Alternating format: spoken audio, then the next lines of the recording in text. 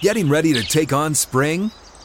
Make your first move with the reliable performance and power of Steel battery tools. From hedge trimmers and mowers to string trimmers and more, right now you can save $50 on select battery tool sets. Real Steel. Offer valid on select AK system sets through June 16, 2024. See participating retailer for details.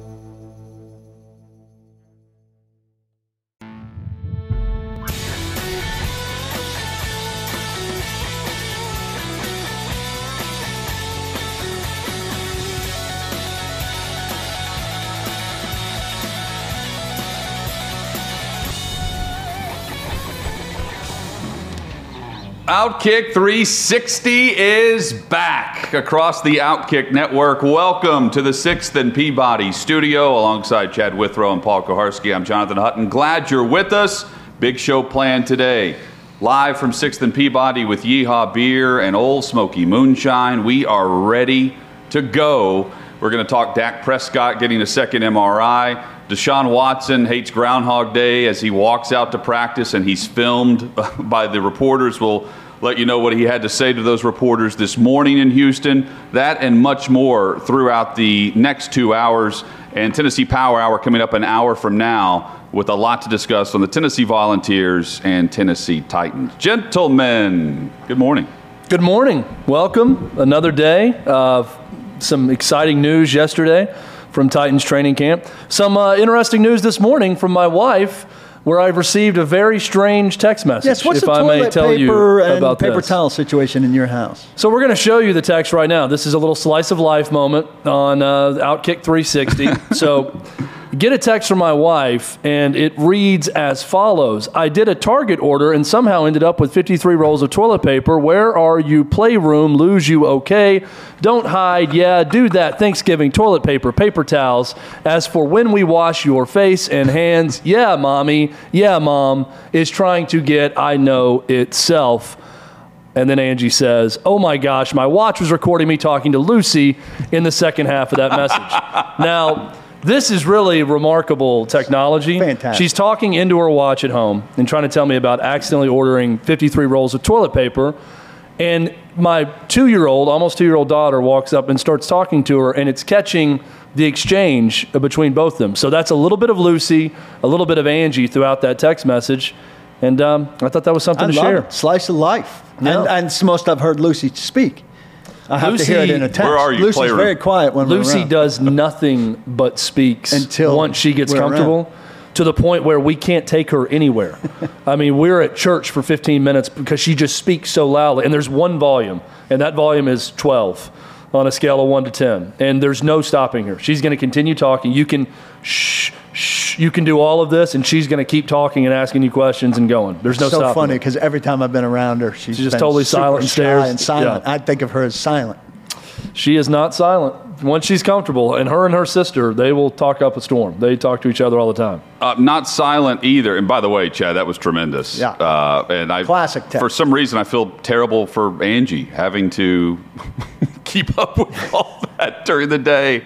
Where are you, Playroom? And then how many? Hey, let's go back to the toilet paper. Why so many rolls of toilet paper?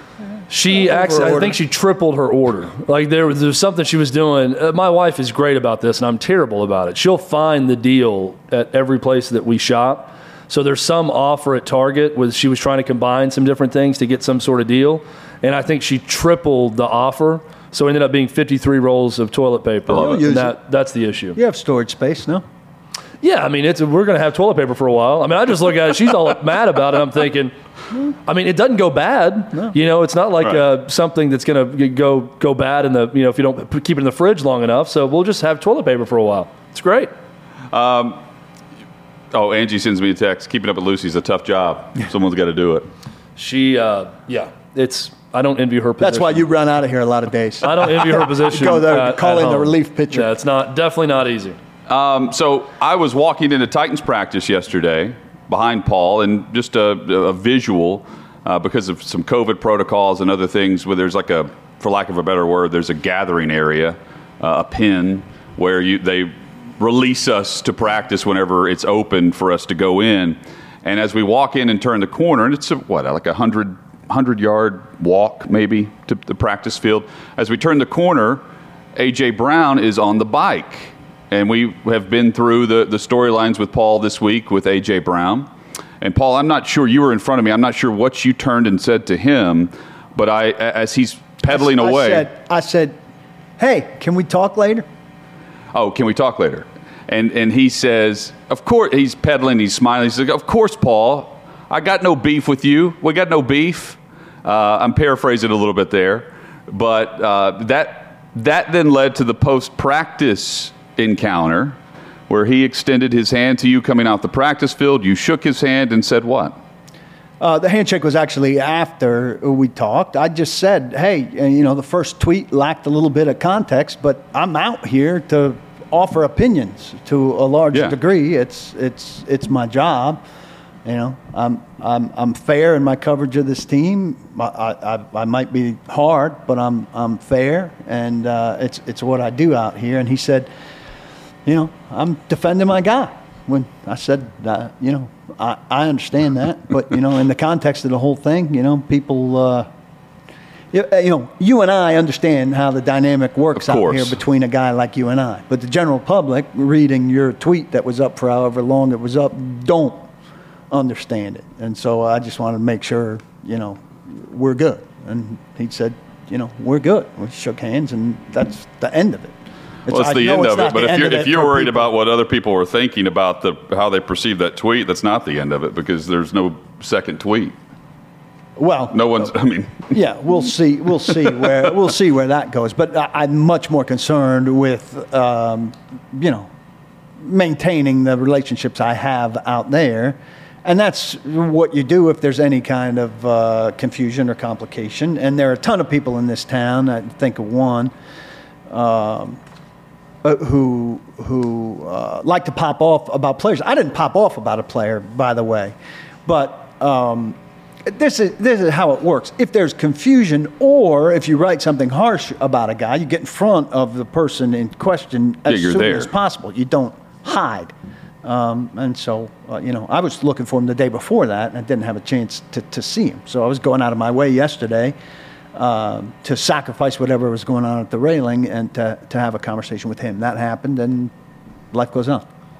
Hit us up on Twitter at Outkick360. You can follow the show there. You can also do that on Instagram. And we invite you to join us on YouTube in the chat. And while you're on YouTube and you're searching out the Outkick 360 channel, subscribe and then ring the bell so that we go live each and every weekday, noon Eastern, 11 a.m. Central. By doing so, you're automatically entered to win the Sony and Hertz Audison prize pack. You can see it on the screen, but I'll describe it for you. It's the Sony car stereo system, the Hertz Audison speaker system. It's over a $2,500 value.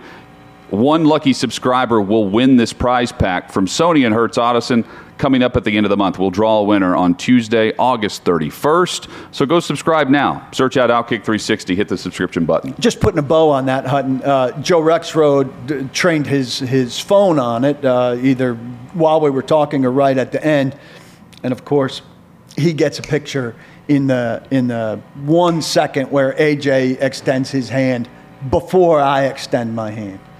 And so he makes a joke of it. Of course, some people take that seriously, as if I wasn't extending my hand. So, he extends his hand, I extend my hand. There's a picture taken in the second between the second hand coming up. Yeah, of course, we shook hands like normal people. One person extends their hand, then the second person extends their hand, then they shake hands. That's exactly how the treaty was signed right after as well with there was an inkwell there and everything that the Titans provided. Put on powdered wig. Yeah. I like that visual. Paul, how often do you use the mute function on your Twitter? At times like this, you should do it more often. Yeah. In fact, I would take everyone that has a nameless, faceless Titans fan picture that's tweeting you stuff, just mute them. That's a good way to go about that. I do it in spurts often.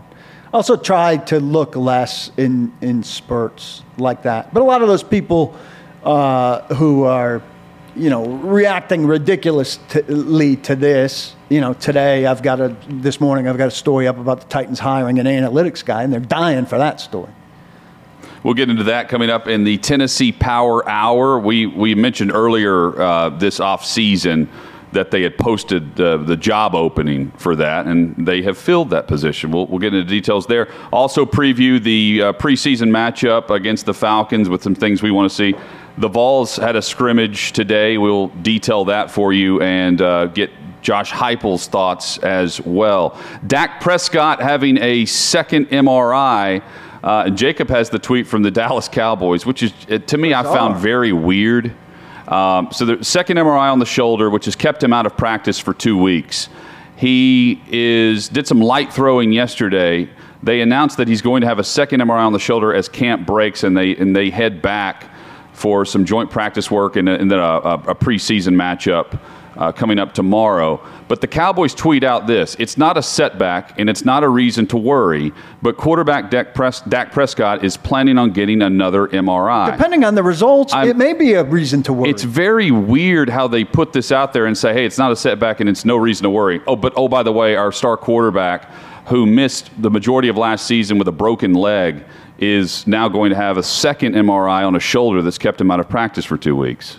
That to me, that's like, I'm more concerned after reading that tweet. The results of the MRI will tell you if it's a setback or if it's a reason to worry. So you can't have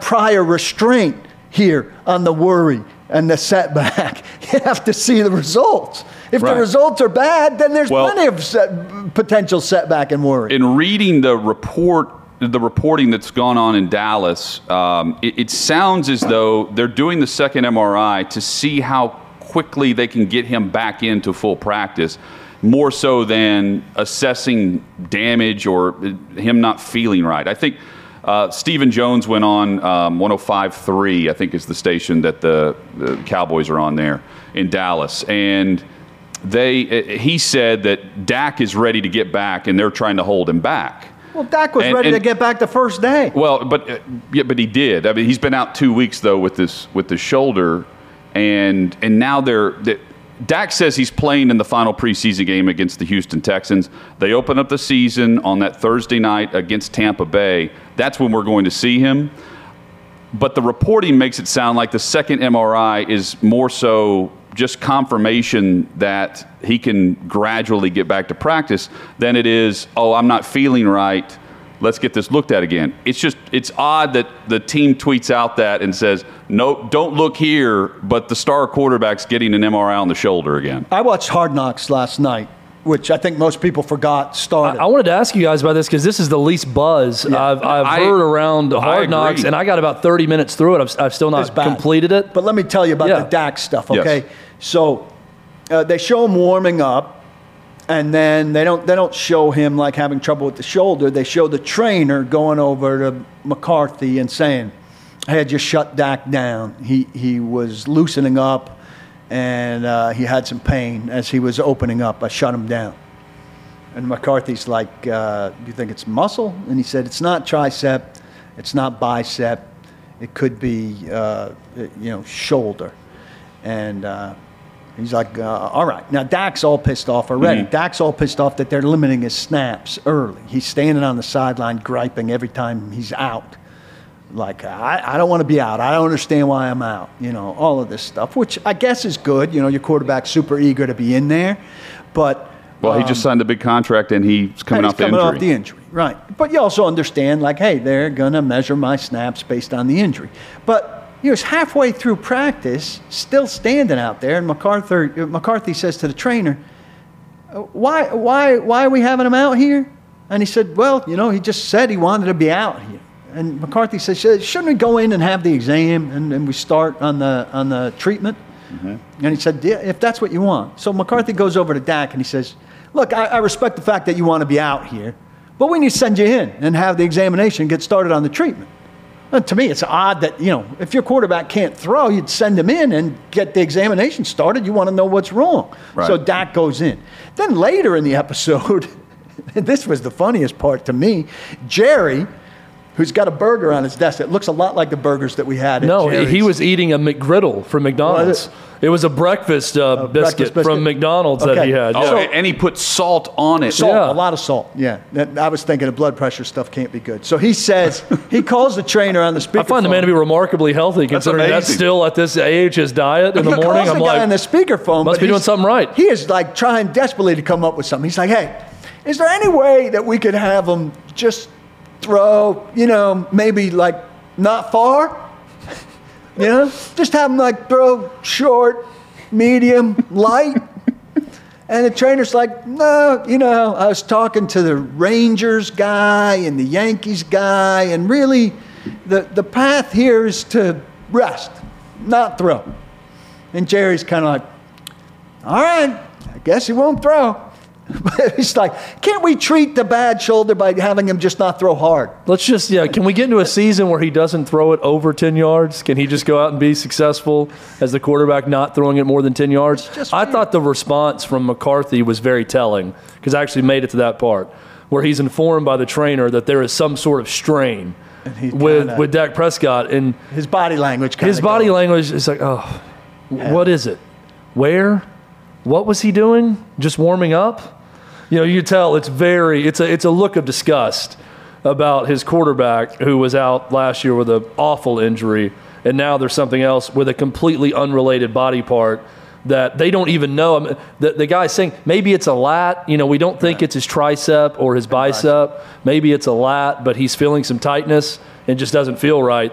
And McCarthy's not even responding verbally, just kind of walking and looking at him like, okay, well, let's see what happens. I also thought there's this telling thing. You may have seen memes about it. He showed an Austin Powers clip, and he created this mojo moment in practice.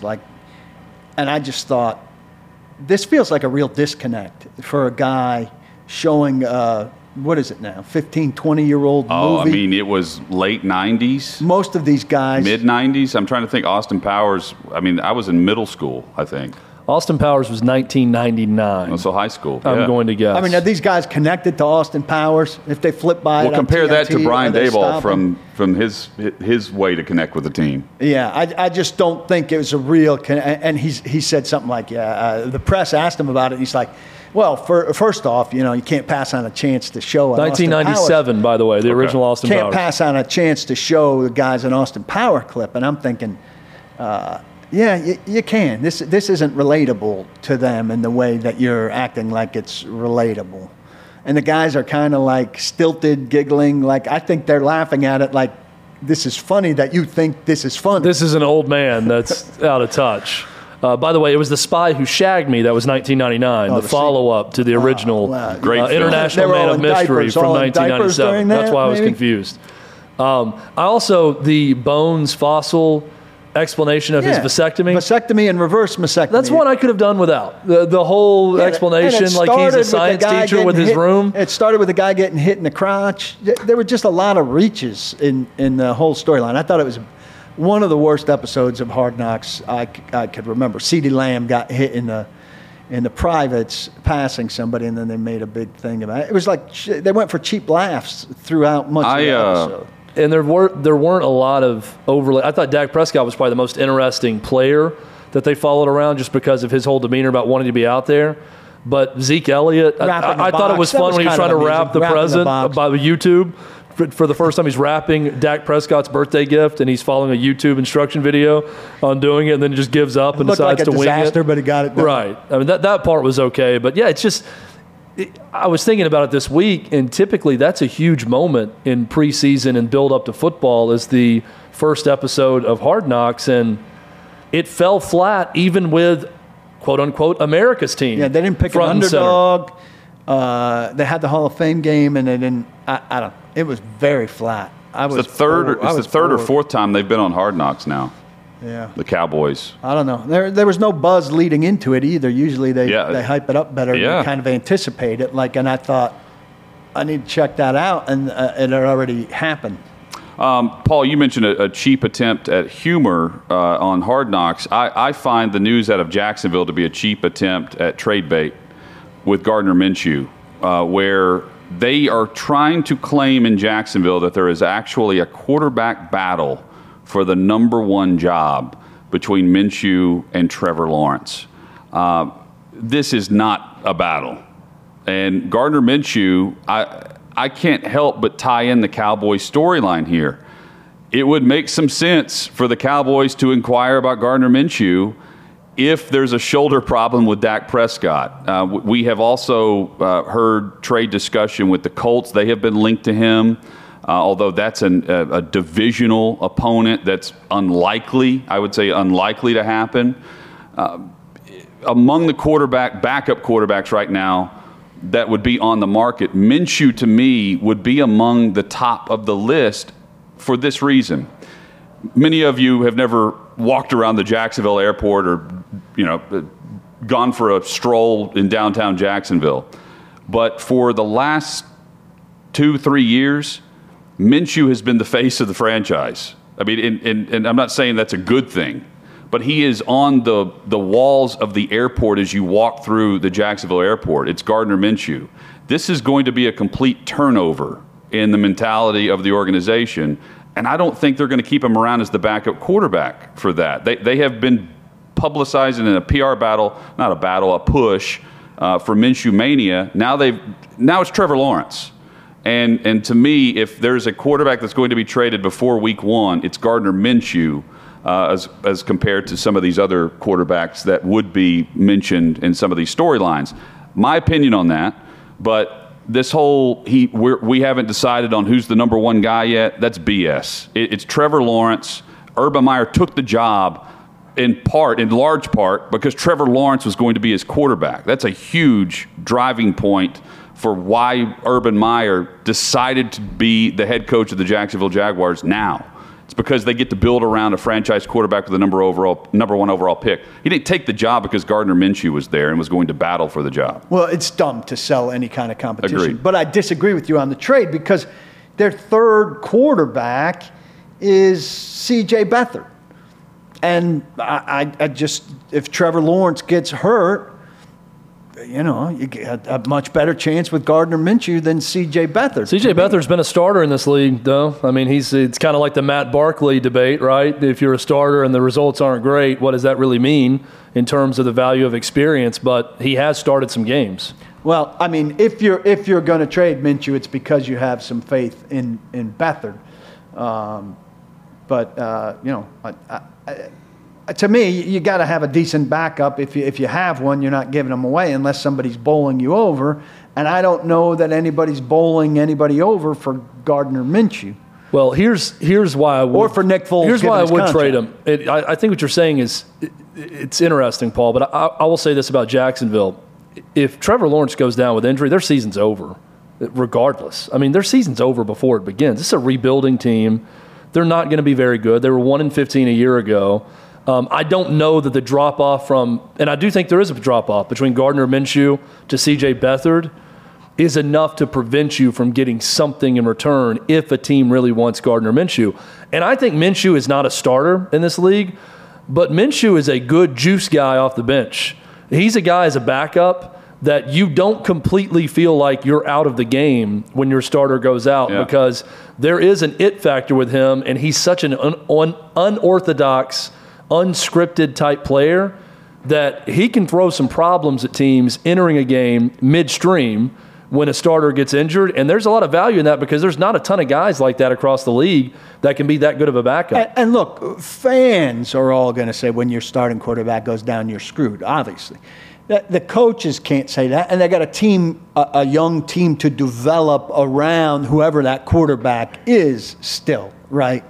Laviska Shenault and all of these guys still need to play games that are meaningful in their development to be ready for Trevor Lawrence when Trevor Lawrence reemerges, if he were to disappear for the year. Look, knock on wood for him. I find Minshew entertaining. He's not very good. There were spurts last season where he couldn't play in front of Mike Glennon. The Jags were playing Mike Glennon instead of Gardner Minshew. There was talk that Joshua Dobbs was going to get a ton of work at the end of last season. So how attractive is he as a trade go get. Well, exactly for the reasons Chad just mentioned. That's why, and he gives you some value if you're an NFL franchise that's looking for a bridge guy. You're not trading for a backup quarterback right now that's going to be the example would be Jimmy Garoppolo and the trade to Indy. That was mentioned initially, Paul, and Chad and I have had this discussion I'd rather previously. have him for sure. Yeah, but you wouldn't if you just signed Carson Wentz as your franchise guy. Why would you have two franchise quarterbacks and inherit that contract? My point is, if you think Carson Wentz is back by week 8, Gardner Minshew is a really good trade to make. I think too often and I'm going to defeat my own statement here with this, but we probably overrate experience in the league. Even if the experience is not necessarily great, and Hutton, you mentioned it, not being able to hold on to your job with Mike Glennon breathing down your neck. It's not like he was a star in Jacksonville.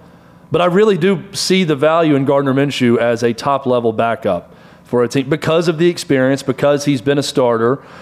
Here's an example. Why is Gardner Minshew more sought after than Josh Dobbs, for instance, who's been a backup in Pittsburgh? Because Gardner Minshew has started in the NFL, and he's played. I look at Josh Dobbs and Gardner Minshew, I don't see a huge difference in terms of their potential in the NFL. They're both backup quarterbacks.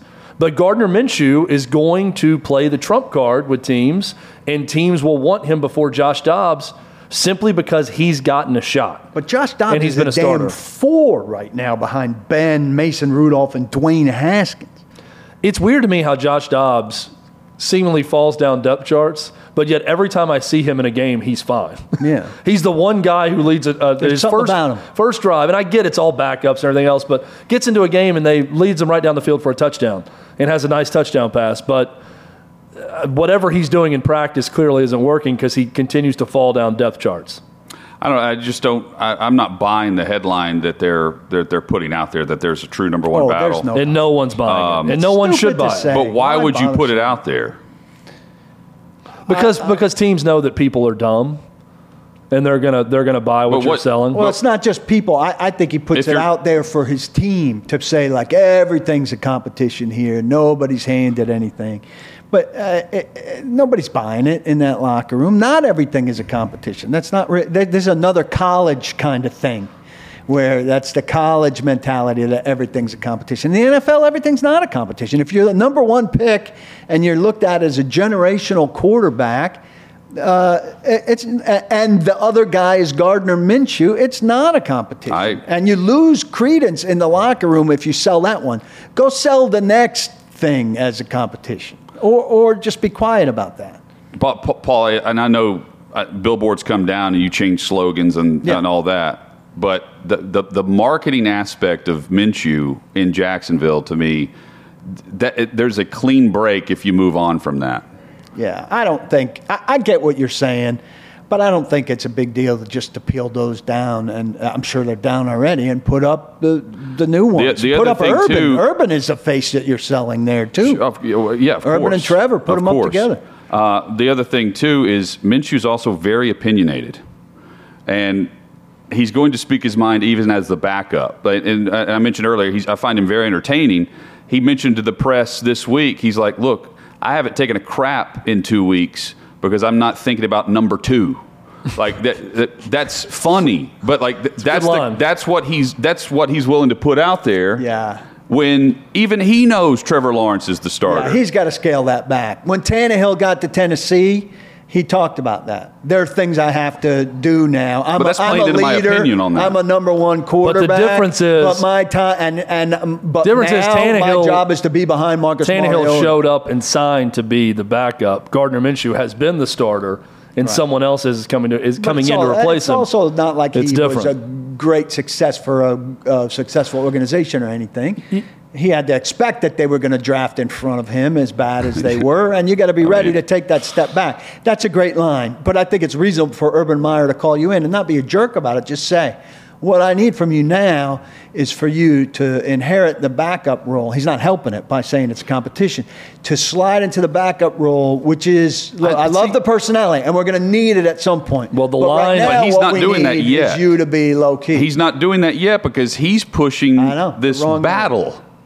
So I think he likes it right now. I don't think he's going to like it in week 3. Yeah. I don't know that it's good for them right now. The line only would have been made better hurts, if he followed up by saying, I haven't done number 2, by saying, that's why I've looked slow and sluggish out there, because I'm extremely constipated right now. What if he said, I'm carrying about 25 extra pounds, so I'm not moving around the way I want to. That's been a problem. and excuse me, I wanted to save that to be able to deliver this line now, but I really got to go. You know who Gardner Minshew is? He's Jeremy Lin. I mean, as quickly as billboards and Jeremy Lin signs was can way go better up. than him. Jeremy Lin was good for about a 2-month period, and that was it. But he was great. He for was a 2-month great. period. Well, Gardner Minshew was wasn't great. really good for a short period of time. Didn't he win his And they first built 5 or marketing 6? campaigns around him, and Yeah. people were wearing fake mustaches. I mean, that's the other sport crossover to me.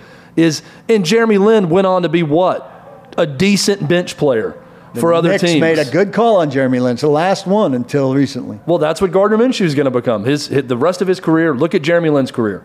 That's what he has to look forward to, good or bad. I think as far as trade value goes, backups, you can expect Nick Foles to be cut in, he's got a big Chicago because of the contract, that's the contract. I mentioned problem. yesterday, he's got a $7 million per year deal, and you're not going to pay that for a third string. The only way you would keep him is if you have an injury in the preseason. But again, Foles is going to play a lot. He's the third string. If he stays healthy, to me, I think teams know that he's going to be on the market.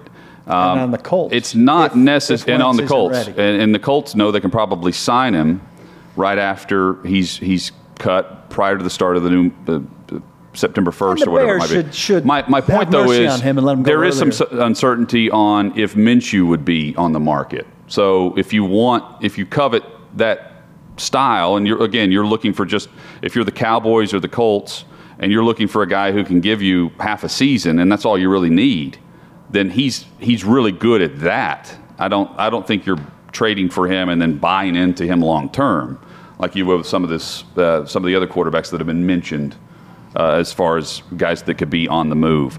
Coming up, we will get into some other headlines today, including the evaluation of wide receiver. The headline, just reading through some of the headlines from the weekend on the Pro Football Hall of Fame induction speeches and ceremony, it was great.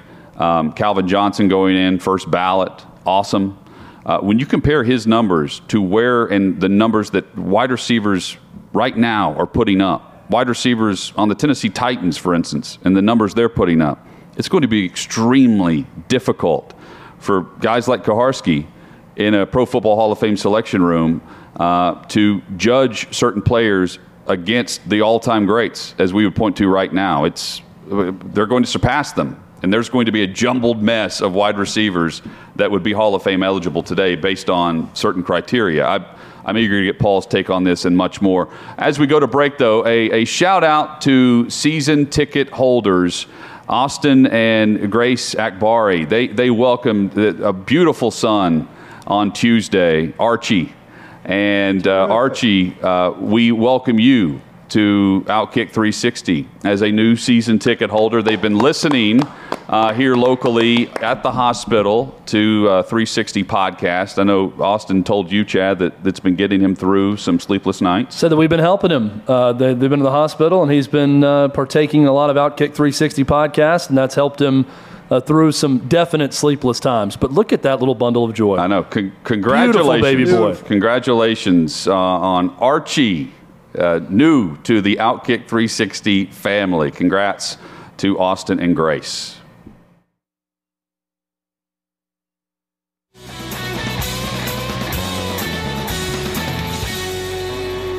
Outkick 360 across the Outkick network. Thanks so much for being with us and for watching on YouTube, on Facebook, on Twitter, wherever you maybe find us, and on podcast, where you can subscribe wherever you listen to your podcast. We have a link tree available where you can search us out. Just find us on social media there, or just search out Outkick 360 wherever you download your podcast. We're available for you, and certainly hope that you'll leave a review and a rating.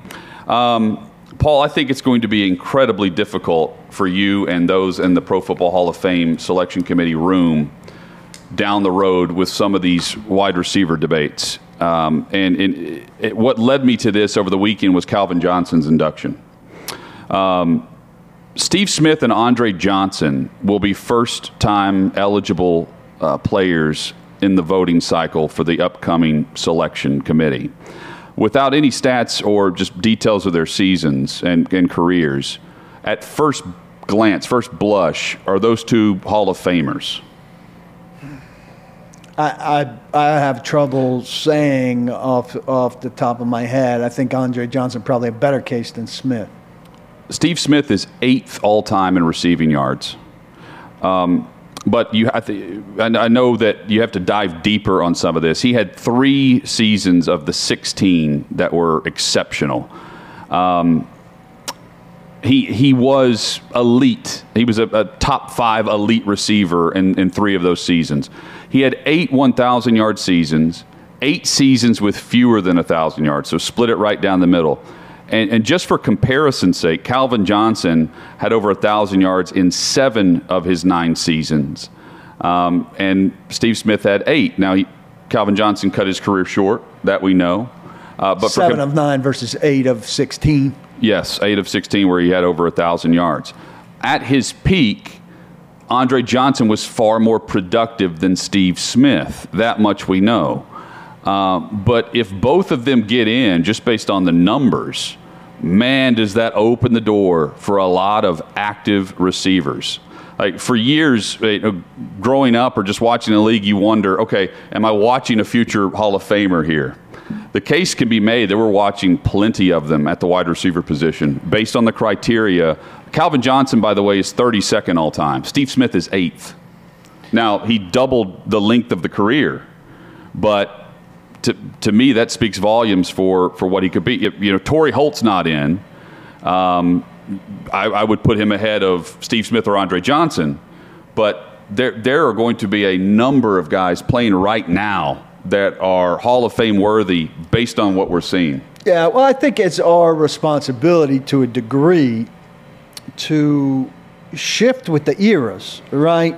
When we look back at some of the senior committee nominees, we really do that a lot. We look back at the era. We put them in context. Back then, these numbers, in the context of the time, were really good. But you have to keep in mind what a receiver in the 70s or the 60s or a tight end was doing in that era. Well, I think it's our responsibility to look forward now. And if you're looking at Andre Johnson or Steve Smith, you have to look at their contemporaries and what's coming, the shift for receivers and the directions receivers are going. And I think we've probably reached kind of a pause point. Torrey Holt is maybe the last guy, or I don't have the list in front of me, but right, Isaac Bruce just got in. Yeah, and Holt will. And Holt is on that line. But I think we're going to have to say, hey, if we're judging it largely on numbers, which it's hard not to look at the numbers, at numbers-based positions, if we're putting this guy in, look at these guys who are coming and how far along they are already. We're setting a bar here that's going to be easier and easier to reach. Yeah, and if we're setting it, it's easier and easier to reach. Then the door is going to get the alcove's going to get fuller and fuller of guys who are going to have cases that look like they should get in when maybe they're not on par with the receivers who are in the Hall of Fame. Well, and just comparing Torrey Holt to receivers in the Hall of Fame, Torrey Holt had 8 consecutive seasons of over 1,000 yards. He had 5 straight seasons of over 1,300 yards receiving. Compare that to what A.J. Brown is doing, where he's had back-to-back seasons of 1,000 yards. Now he's got the 17th game. He's got the extra game. I mean, these guys are going to have more production, not less. And the Rams that started the trend of the greatest show on turf, and they're all getting in. They're putting up big numbers. They all got in, and Holt's next up on that. I just. In evaluating Calvin Johnson as a first ballot guy, and I know you guys debate this a lot, but I'm looking at the league and I'm thinking, man, we're we're watching some guys that are going to not just break records. In some cases, they may shatter some records over the next 10 years. I ask you guys this. In the modern NFL, and I know we're going to 17, but let's keep considering 16. In the modern NFL, is a guy averaging 62 yards a game for a period of 3 or 4 seasons Hall of Fame worthy? That's a 1,000-yard season. Is 62 yards a game, you know? So does 1,000 yards and now 1,000 extrapolated to 17 seasons, right. 1,000 whatever, is that the number? You know, I think we got to get off that 1,000-yard number. 17 is going to take us off that 1,000-yard number. And it's not just that, but I know you're saying you're not saying that either. I'm saying that we got to start talking 1,300 or whatever the number is. A new bar. Got to be. I think there has to be a sliding scale. I mean, I think in any sport, especially with an extra game, but in any sport, there's got to be a different level of the bar you reach per that whatever that era is. Because A.J. Brown and Tyreek Hill and Adam Thielen can't be judged against receivers of the 80s. It's impossible to do when just numerically, if you're just looking at numbers, because Hutton's right. I mean, A.J. Brown's going to shatter a lot of those numbers by the time he's done. It doesn't necessarily mean he's going to be a Hall of Famer, but you have to look at it based on era and really compare them with their contemporaries. And it's so odd for me to get into these discussions about, boy, it's going to be a difficult decision because so many of the answers about is someone a Hall of Famer is an indescribable it factor that's different for every selector. Paul, you're one of them. But everyone who's going to have an opinion about it, you say a name, and for some people it's going to say, well, that guy was the best in the sport for 2 years or 3 years or top 3 player for 3 years. And you say his name, and it demands respect. But then you look at someone else's numbers, and it's not even close. And that player that you wouldn't describe that way suddenly looks like a Hall of Famer more so than the guy you would automatically assume is a Hall of Famer. So it's a fun debate to have. It's difficult for me to carry out the debate because I really think it's an eye of the beholder situation when you factor in that it factor for these players. I think what's coming up here, my sense is, and I haven't looked at it closely yet, we're not in that time in the calendar, but I think there's finally a little bit of breathing room here where nothing's automatic. And that's going to serve to I think this year there are 5 spots to be sorted out. Last year, you went in with Manning and Woodson, and you knew at most there were 3 spots to be sorted out. And I think it's better in a lot of ways than a year where you can sort out 5 spots, clear the decks, so to speak. Coming up, some news on NFL officials, just some housekeeping aspects of the preseason that will lead into the regular season and how they're now backed up for 2 consecutive years in one key aspect for NFL officiating. I'll explain that. Plus, Deshaun Watson hates Groundhog Day. And it is every day right now, the same trot out to the practice field and the same reporters, all eyes on him. We'll discuss his reaction to that this morning in Houston. That's all straight ahead on Outkick 360.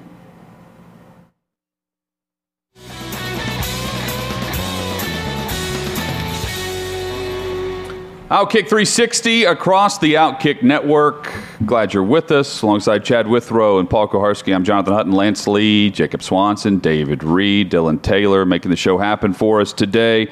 Becca Risley, Sleepy Danny, as we like to say, down the hall. As we broadcast live from 6th and Peabody, our downtown Nashville studios, the brand new studios, breaking it in this week with Yeehaw Beer and Old Smoky Moonshine.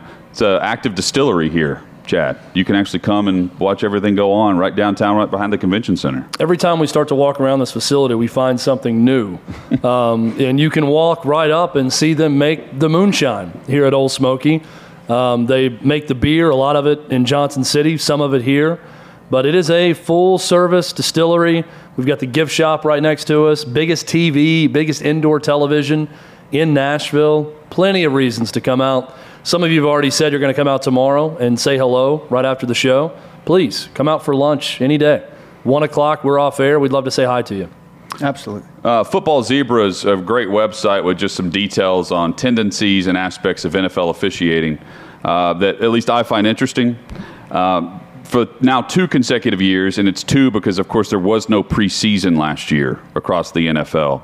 Now 2 consecutive years, they point out where normally there are trials in the preseason over the course of these games where you have veteran officials who are trying out to wear the white hat. You have the NFL referee opportunity open.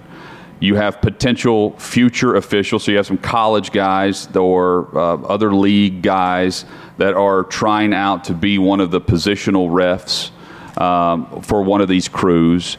You also, in many cases, they have been testing the 8-man crew and moving guys around just to see logistically what works. They are doing none of that this preseason.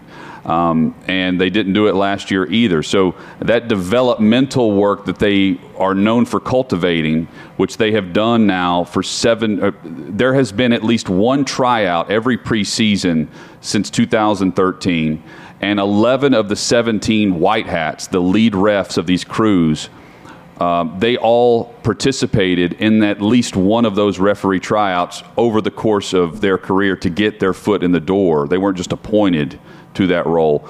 They're not doing that now for 2 consecutive years. So I think that's just important to note for the development aspect, because we had the rash of retirements, 3 years ago, with a lot of well-known officials on a weekly basis. Yeah, now. They replaced them. What happens if they do that after this year?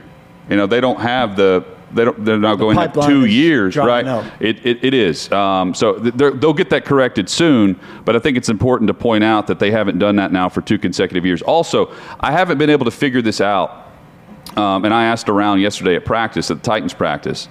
Clete Blakeman, as we know, Paul tried to speak with him earlier this week. Tried to speak with his line judge. Oh, his line judge. His crew. They are one of only 2 officiating crews that are allowed by the league, by the NFL officials in New York, to actually go to a practice. The Titans are one of only 2 organizations that have had the refs at practice. I don't know how the Titans were selected. I've been trying to figure this out, and no one knew the answer. I even asked one of the guys, I know one of the guys on Clete Blakeman's crew, and I asked him coming off the field yesterday. He didn't know. But the Titan and Blakeman will officiate. His crew is now headed to Atlanta. So the crew that's been here in Nashville will be in Atlanta for the preseason game. But the Titans were one of only 2 organizations that had worked with a referee crew at practice. Again, I don't know the reason for that, but a lot of teams aren't getting that one-on-one work where, for instance, yesterday, Vrabel, it was clear that he had scripted a practice with Clete Blakeman, where Blakeman knew exactly what was going to happen for a situational practice, where his crew got a lot of work and Vrabel's crew and team got a lot of work, and they worked in tandem on building that format for the practice yesterday. Other teams aren't doing that, and other officials aren't doing that this time of year. Blakeman's crew did. I find it something to monitor as we get going here. And I'm not saying there's reason to panic or anything. I just find it interesting that they only assigned 2 crews, and it's all due to COVID protocol. One point about this situational practice, and Vrabel hates that I make fun of it because, and the media makes fun of it, only because they did this situational practice in front of fans one year at Nissan Stadium, which was absolutely ridiculous to have fans watch players watch punts roll out of bounds at a fan practice.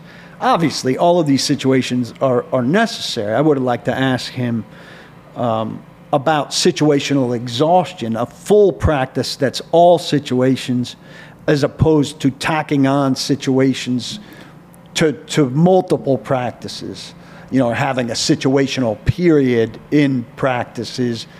Because I, just watching it, was wondering yesterday, are guys able to stay focused on that for 2 hours? Right.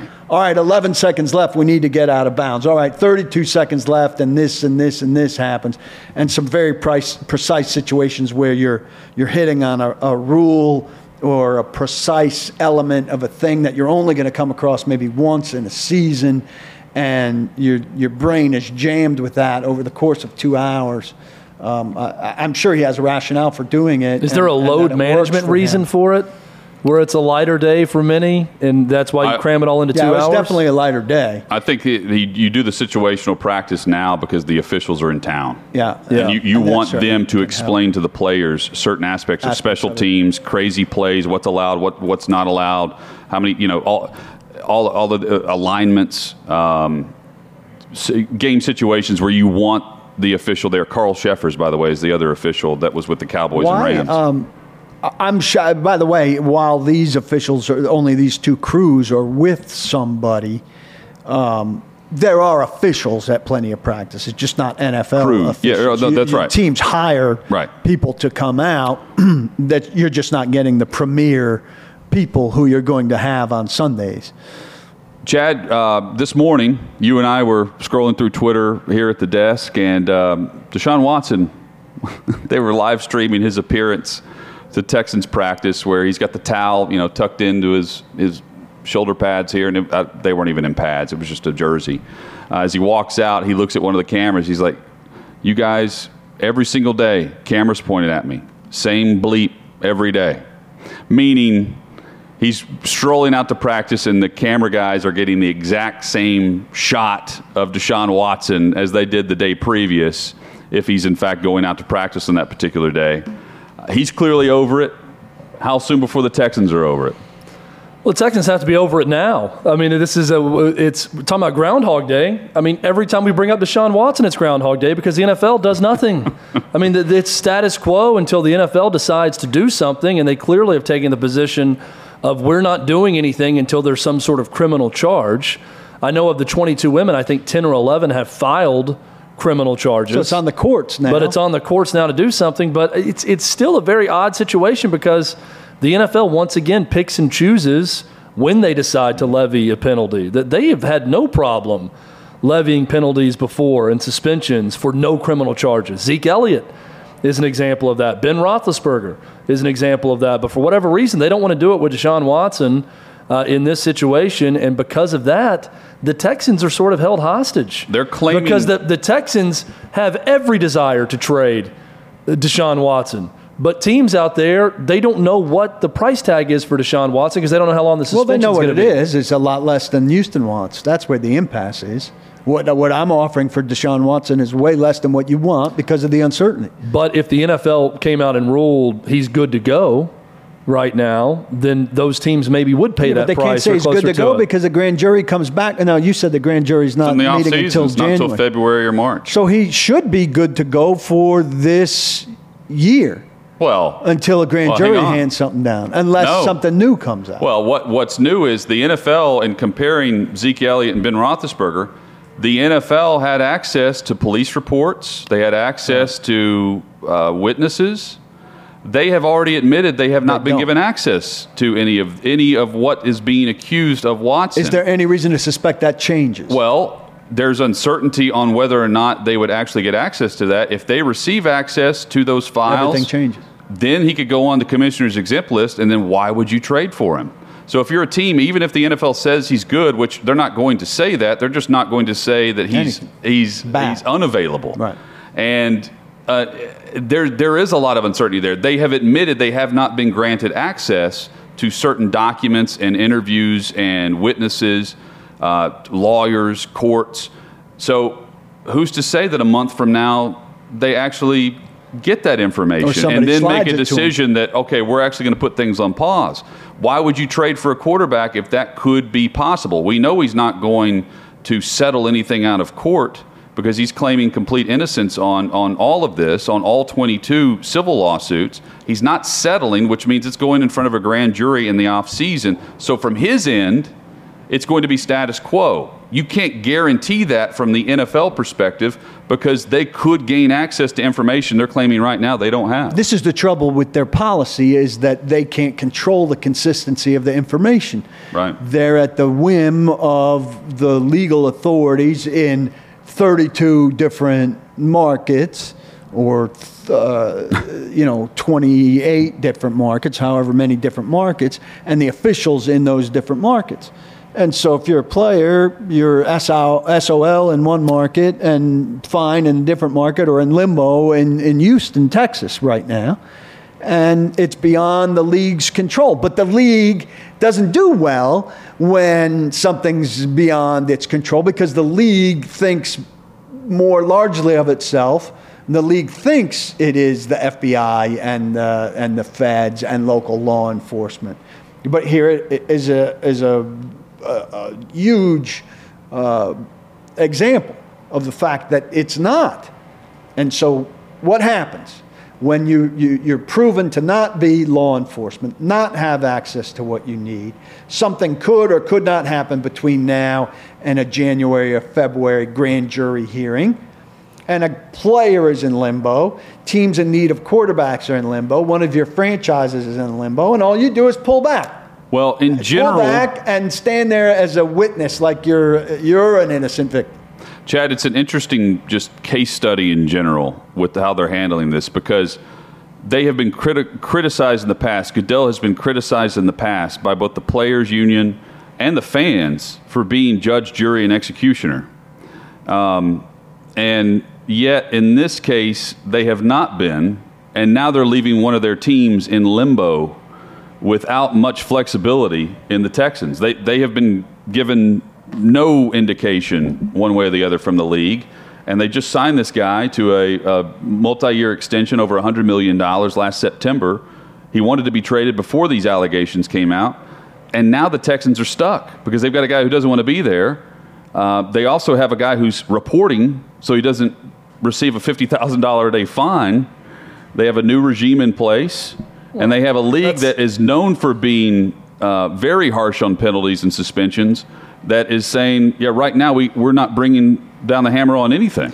That's the thing that's most unique about this. For the first time, they're not being judge, jury, and executioner, and maybe for the first time, the team that houses the offending player wants them to be judge, jury, and executioner. Yeah. Where every other time, the Houston Texans, if everything was status quo and he wanted to be a part of the team and he was their franchise quarterback, they would be up at night praying that Roger Goodell and the NFL was going to do nothing and sit tight and wait for everything to play out like they are right now. Like Major League Baseball with Bauer. Now they're in a position where they're desperately wanting the NFL to do something, even though it's quote-unquote their guy, simply because he's on their roster. Usually I'd be calling for everybody to come together and reach some great compromise. There is no compromise here because the legal element of it is the variable, and there's no way to know what happens. That's why it's called a variable. And so I think it just sits. And if Houston's got Deshaun Watson just sitting there and they're losing games with this other cast of characters at quarterback, you might as well play him. Yeah, but if you play him, it's what a terrible message that sends. And beyond just the civil allegations here, the fact that your franchise quarterback quit on you, as soon as the Titans-Texans game was over in January, he wanted out. What are you doing? He said he was not playing for the Texans. He wouldn't take David Culley's phone call. He wouldn't speak to Nick Caserio. He was out. What are you doing? You can't cut him because you just keep him inactive. That's all you can do. Either way, you're going to pay him at least $10 million this year either way, even if he's on the commissioner's list or he's on your roster. So, I wouldn't be able to play him. Can you suspend him? You can put him on some kind of suspended list. I don't know. You just sit him. Yeah, it's going to be a weird year if the NFL doesn't act. You're wasting one of 53 if you're just sitting him. That's a tough thing to do. Just give up a roster spot. Or do you send a message and just cut him? But again, then you have salary cap implications and everything else that go on board with that. It is a mess. And John McClain, who joins this show and will rejoin us after the preseason games are up, but he can't join us live because the Texans are always practicing during this time. He still maintains there's no way he's playing another snap for the Texans. More on that as that story develops. Coming up, is there a story developing with Caleb Farley?